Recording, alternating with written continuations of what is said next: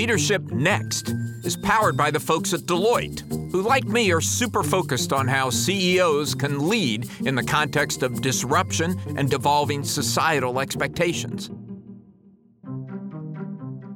Welcome to Leadership Next, the podcast about the changing rules of business leadership. I'm Alan Murray, and I'm here with my extra amazing co-host, Ellen McGirt. Ellen. Hey, Alan, how are you? So we have a really interesting and different guest today. He is the CEO of Grab, which people in the United States may not know about, but I can tell you anybody in Southeast Asia does. It started as a ride-hailing service, but it has grown into ride-hailing, meal delivery, e-commerce, fintech, all rolled into one in 8 countries in Southeast Asia. And it's considered Southeast Asia's most valuable startup. It was really a surprising conversation. You're right, Alan. I wasn't familiar with Grab, but I know that you have been, and you wanted to talk to Anthony for some time now. When did you first become aware that he was a Leadership Next kind of leader? Well, we did a piece on the battle between Grab and Gojek, which is, by the way, an interesting side story. Gojek is his major competitor in Southeast Asia, was started by a man who was his classmate at Harvard Business School. So talk about the influence of Harvard Business School. But put that aside, we did a nice piece for Fortune a few years ago. I think Clay Chandler did it, that introduced me to this amazing explosion of ride-hailing in Southeast Asia. But then he was in New York and came by the office, and I sat down and talked to him. And I thought he was a pretty amazing person who had the focus that we're looking for on Leadership Next. He sees his company not just as a way to make money, although he's certainly making a lot of money in the process, but he sees it as a way to really help the society he grew up in, to really provide vital services to the people of Southeast Asia. You know, and I knew at the minute he popped up into our Zoom, and first of all, he was sick. So, sipping his healing tea was just it was a very wonderful human moment. Like, he really wants to get the story out. But the background, his Zoom background was a graphic that lays out what the company calls the Grab Way.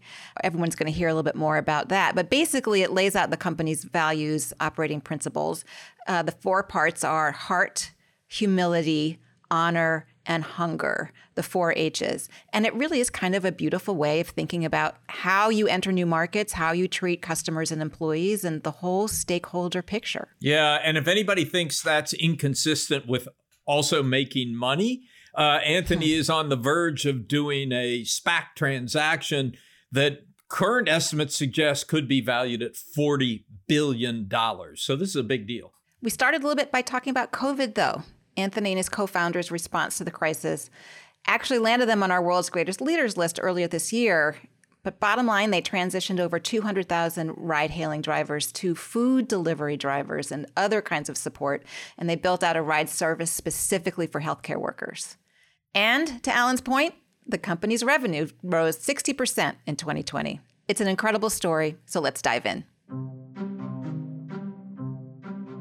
So let's start with the pandemic. You live in Singapore, which is pretty well locked down and safe, but the other countries you operate in are really, really struggling. Tell us what's going on there and how that's affecting Grab. You're totally right. We're very blessed to be in Singapore. Singapore has been relatively safe.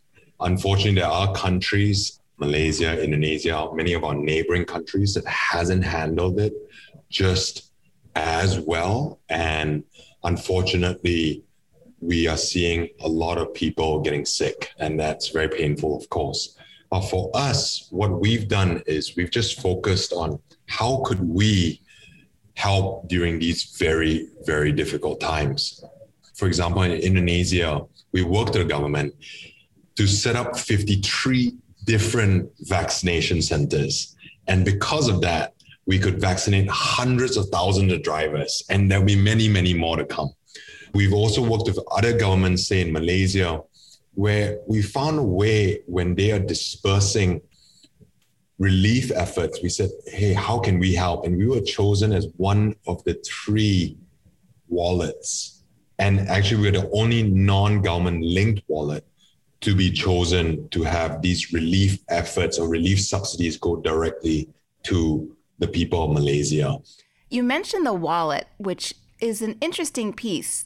Grab provides a wide variety of services, but you're in a position to know everything about a customer, from where they go to what they spend. Can you tell us a little bit about how that all works together? Sure. First of all, we don't know everything about consumers.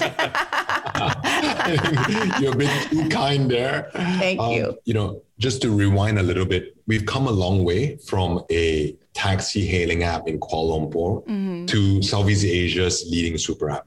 And the idea as a leading super app is we serve 428 cities across the region. We provide this range of services, whether it's ride hailing, whether it's food, package, grocery deliveries, mobile payments, and of course, what you mentioned, financial services. So how we think about it from a consumer perspective is, let's say if you were in Singapore, from the time you wake up, Ellen, to the time you order your breakfast, to commuting to and from work, if you have kids, the Grab will be the reliable source to send your kids to school. And in the evening, you can pay your bills, shop online, all through the Grab app. And the idea here is not about just providing at the consumer side. The most important is actually creating what we call the income options for everyday entrepreneurs. And today we empower 9 million everyday entrepreneurs across all Grab services on one platform. And that's the beauty of creating this Southeast Asian enterprise that's double bottom line, that serves both the economic interests, but also creating huge social impact. And 9 years on, and we're continuing to just double down on this. And Anthony, the pandemic, as horrible as it's been in its human effects, has accelerated both of those trends for Grab, right? It has moved you further away from ride hailing to the super app business, financial services, grocery delivery, but it's also accelerated your social purpose. That's exactly right. So I'll quickly talk about how it's accelerated, say, the financial services first, since Alan asked about it. What we've noticed actually is that we saw a big problem, which was drivers didn't even have bank accounts. So we couldn't even send them money after their days of earnings. And things like that you take for granted in this part of the world, or in Singapore or developed countries. But in Indonesia and Vietnam, it was tough. So we had to first finance them the smartphone, set up their first bank account, and get them going. And what we saw was that 6 in 10 people in Southeast Asia are actually unbanked or underbanked. And this is where non-traditional platforms like Grab can bring tremendous value. We can offer them not just financial services, but financial services that are more affordable and more accessible. And we do it by fractionalizing these financial services. So think about it this way. If you are a driver partner in Singapore, you can pay as low as 10 cents per trip to get critical illness insurance coverage. So imagine buying insurance as you take your Uber ride, right? And it's super affordable for them. We also, because we have this data, because we are the #1 food delivery platform, we have the data of all these merchant partners or restaurant partners across the platform. So we know how much they earn, how often they work, how many orders they send, and we can evaluate credit worthiness in ways that traditional institutions couldn't do before. So I'll give you an example. Khao Gang, which is a Thai restaurant in Bangkok, they went into movement control measures. When they reopened, they didn't have the capital to buy ingredients. But because they were a Grab food merchant, we had access to their data, we had access to their daily sales. This helped us determine how much credit to offer them, how to make sure daily repayment amounts were automatic so he could repay his loans on time. You've announced you're doing a SPAC transaction and going public later this year. Will raise a substantial amount of money for Grab. What is that money for? You're right. We've worked with Brad from Altimeter, and they've been a great partner because they're invested in our mission. They're invested in making sure we have a long-term success together. And they not only put skin in the game, and you're right, we raised over $4 billion. That capital, we focus in developing real infrastructure. So if you think about it, rewind, in history, great countries, great companies used to build infrastructure like highways or canals to facilitate trade, to create strength in the country. What we see, fast forward to today, in Southeast Asia, our jobs as Grabbers and as Grab is to use the capital to build the core infrastructure of digital economy, to ensure that all boats rise, to make sure that anyone who wants to plug into a marketplace to access millions of consumers, anyone who wants to access the lowest, most efficient on-demand delivery platform they can access. Two, there are many people in this region who don't have access to basic financial infrastructure, as I shared just now. So the goal is how we are going to build and revolutionize financial payments, financial digital banking, so that anyone can plug in, whether you're a fintech company that wants to go to a tier 3 city and there's no bank and there's no branches there, but we're there as a digibank to provide totally ATM-less, branchless banking for you as a fintech. That's fascinating. So you're going deeper in the countries you're in. You're not going to solve Ellen's problem. Ellen's stranded in Dallas. You're not going to get to Dallas and help her get out of there. Sorry, Alan. No, travel is a big beast. Anthony, the company has recently announced a major commitment to environmental sustainability. So I'm curious what that is, and I'm also curious about the thought process that had you all decide that this was the right thing to do now. Sure. Financials are easy to read. Social impact is a lot harder to quantify. So we've been very blessed to launch the Grab for Good in 2019 as a platform. And this brings all our different social impact initiatives, including for the environment. The idea is to make it very public so that folks like you will hold us accountable toward our commitments. So we launched an ESG report just a few days ago, and it helps us track our progress. But more importantly, it also maps the areas that need improvement, and it pushes us to continue raising that bar. And when you talked about the environment, and these are our focus areas. Number one is make sure we help decarbonize our platform and operations. So we are moving towards hybrid and electric vehicles. We've invested over $200 million. And what we can't reduce, we'll focus on offsetting as much as we can. And then it has a whole big component about safety. In fact, it was kind of scary, to be honest, when we wanted to publish it. And there was a lot of internal resistance to say, should we publish it? Because we went into even more detail than our peers about our safety records. And even though it's good, it's still not zero. So for us, our focus is to make sure we're continuously working towards being the safest. And what do we mean by safest? The goal is to get to zero. Yes, zero preventable incidents on our platform.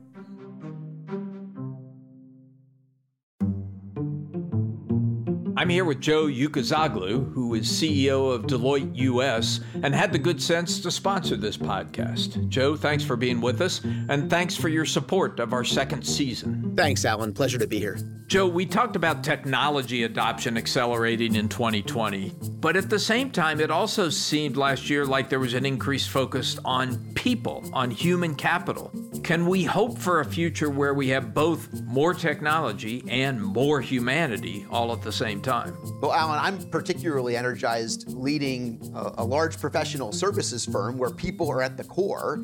This is all about pairing great people with innovative technologies. It's not about replacing one with the other. It's allowing people to free up more of their time to do what humans do best. The technology is an enabler for great people to use their creativity, their complex judgment and decision-making skills.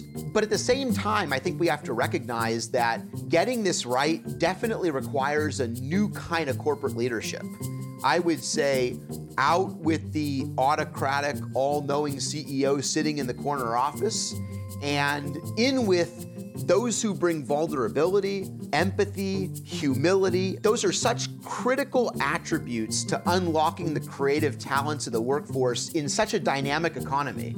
Yeah, it is very different when you're trying to get a group of creative people to solve a problem than when you're simply giving orders and telling them what to do. It requires a brand of leadership that places a premium on instilling values, instilling principles, and empowering people to be able to make those judgments on the front line instead of waiting for some checklist or waiting for some prescriptive order from corporate that spells out exactly how each of those decisions need to be made. Joe, thank you.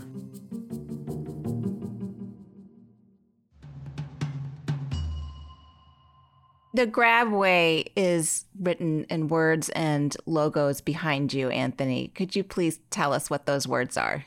Sure. So just think about this simple way. It's 4 H's. As you can see, the first H with a heart sign. For you, both Allens. No one's ever said that before. I like know. That, Ellen. It is really, how do we serve with tremendous heart because we love the community. So serve consumers as you love the community, as you love to serve. And the humility component is, how do we, even if it means that we have to serve on our knees, we would.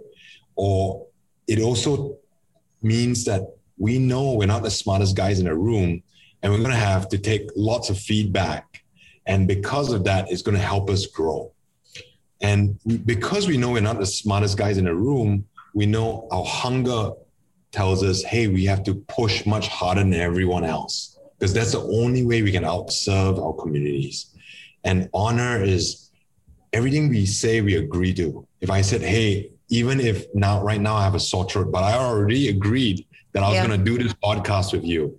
I have medication. I've done a bunch of stuff, but I said, I'm going to be honorable and make sure I do or die, I'm going to make it for this podcast. Really quick follow-up, Allen, if you don't mind. I'm curious how the Grab Way helps you in your recruiting efforts. Does it change the kinds of questions you ask of employees and candidates? Oh, totally. I mean, potential candidates that we talk to, anyone who reaches me basically gets tested with what we call the leadership DNA. And it's not just for potential candidates. We send them our Grabway document. We've actually published it as part of our filings with US SEC.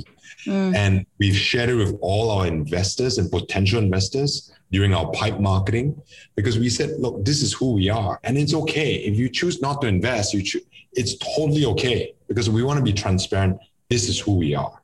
I just want to say for the record that Anthony probably is the smartest guy in most rooms he's in. But I appreciate, he may be. I appreciate the humility. Anthony, Grab started as a school project at Harvard Business School. Tell us that story. Yeah. Oh, wow. That's a long time ago. You're right. It did start as part of a business plan competition. And rewind that, we actually said, my co-founder and I took a class called Business at the Base of the Pyramid. And we said, wow, that was a big eureka moment where you said, wow, you can actually build great businesses while creating tremendous social impact.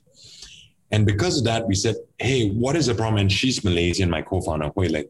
And Ling said, hey, what is the problem? We both said, transport for women especially is a real problem. When she used to take a ride back home, she would literally had to jump in a taxi, pretend she's on the phone with her mom so that the driver wouldn't try anything funny. And that was the environment she lived in. And many women of any race, of any age would face this. And we said, look, this has to be fixed. And we said, we submitted it for the business plan competition. We didn't win. We actually got the runners-up prize. And it was funny, we didn't win because they said, Anthony, it's a great problem. Your solution works. But you know what? You're just shooting for Malaysia. It's too small. And because of that, slap in the face, which I thought was wonderful. It woke us up and we said, you're right. So the first city was Kuala Lumpur. The second city was Manila. Third city was something like Bangkok or Ho Chi Minh. And we just scaled it across the region. Brilliant. That's such a great story, but you're leaving out an important part of it, which is that one of your business school classmates went out and started Gojek, based in Indonesia, which has become your major competitor. So add that part to the story. Sure. Well, Competition is always a good thing, right? I've listened to your podcast before, Alan. So You sure you believe that, Anthony? Actually, I do. It really pushes us to innovate. It really pushed us to reinvent consistently. And whether it was pre-pandemic, during pandemic, even during a recovery. And Indonesia is probably our most competitive market, to be honest. And I think you pointed that out as well.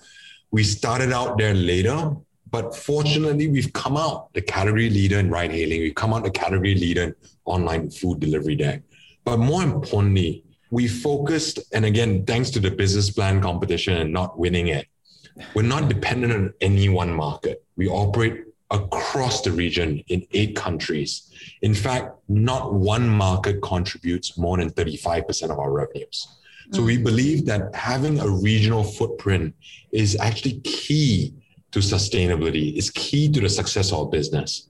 And if you look at COVID, for example, thankfully, as certain countries manage COVID better, we talked about this just earlier on, we're actually very blessed to enjoy a much better economic environment than if we were just singular country focused.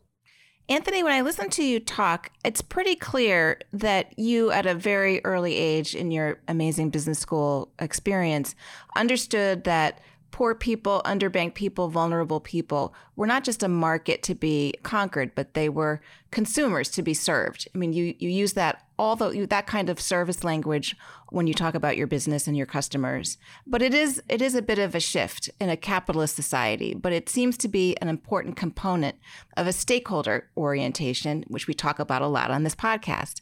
I was wondering if you had any advice for any of your CEO or executive peers who are thinking more seriously about how to serve customers who may be at the bottom of a variety of pyramids. You know, one thing I've learned is many businesses, and many of them I've met all across the world, tends to be a little bit too focused on wanting to build a company that lasts for generations. Mm-hmm. Our focus at Grab is to build something that would leave the future generations of Southeast Asia better off because of the work we do. And more companies around the world need to believe that doing good is actually good for business as well. And I believe we can be a proof of that. I'll give you an example. Right? Last year, we onboarded almost 600,000 small businesses. We provided them the tools, but not just the tools and say, hey, live with it. We said tools and the training to how they can grow their business month on month. At the same time, as we offered and brought on these 600,000 merchants, we offered more merchant choice to our consumers. We saw our users spend more on our platform every year. They're more loyal. So for example, our sales and marketing spend as a percentage of our overall revenues has fallen significantly year on year. It went from 71% of our overall revenues in Q4 2019 to 34% in Q4 2020. So it's in our best interest to help them, meaning small businesses, do well on our platform because we also do well.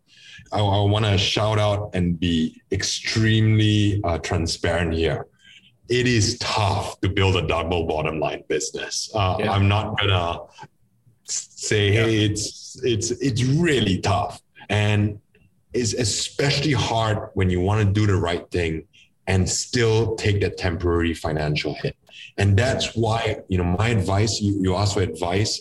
I know very little, many of your audience are much smarter than me, but I can say this, document your principles.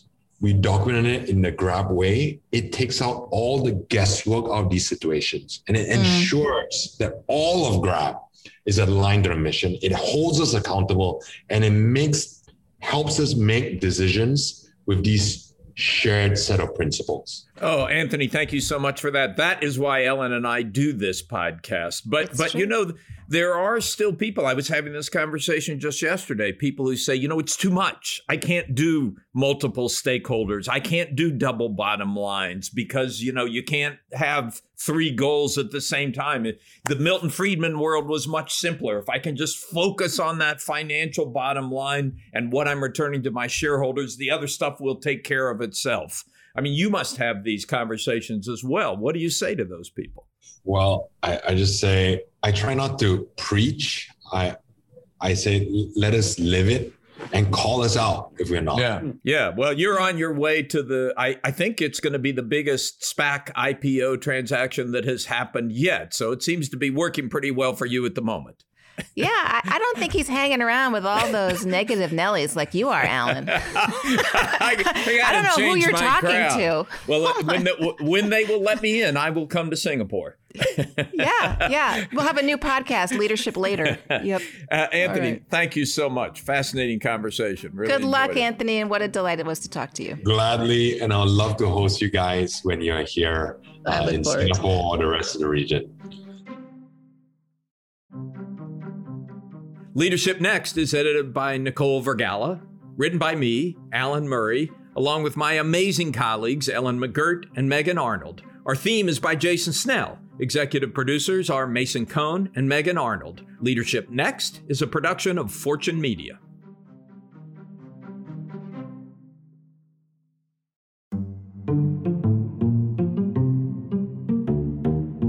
Leadership Next episodes are produced by Fortune's editorial team. The views and opinions expressed by podcast speakers and guests are solely their own and do not reflect the opinions of Deloitte or its personnel. Nor does Deloitte advocate or endorse any individuals or entities featured on the episodes.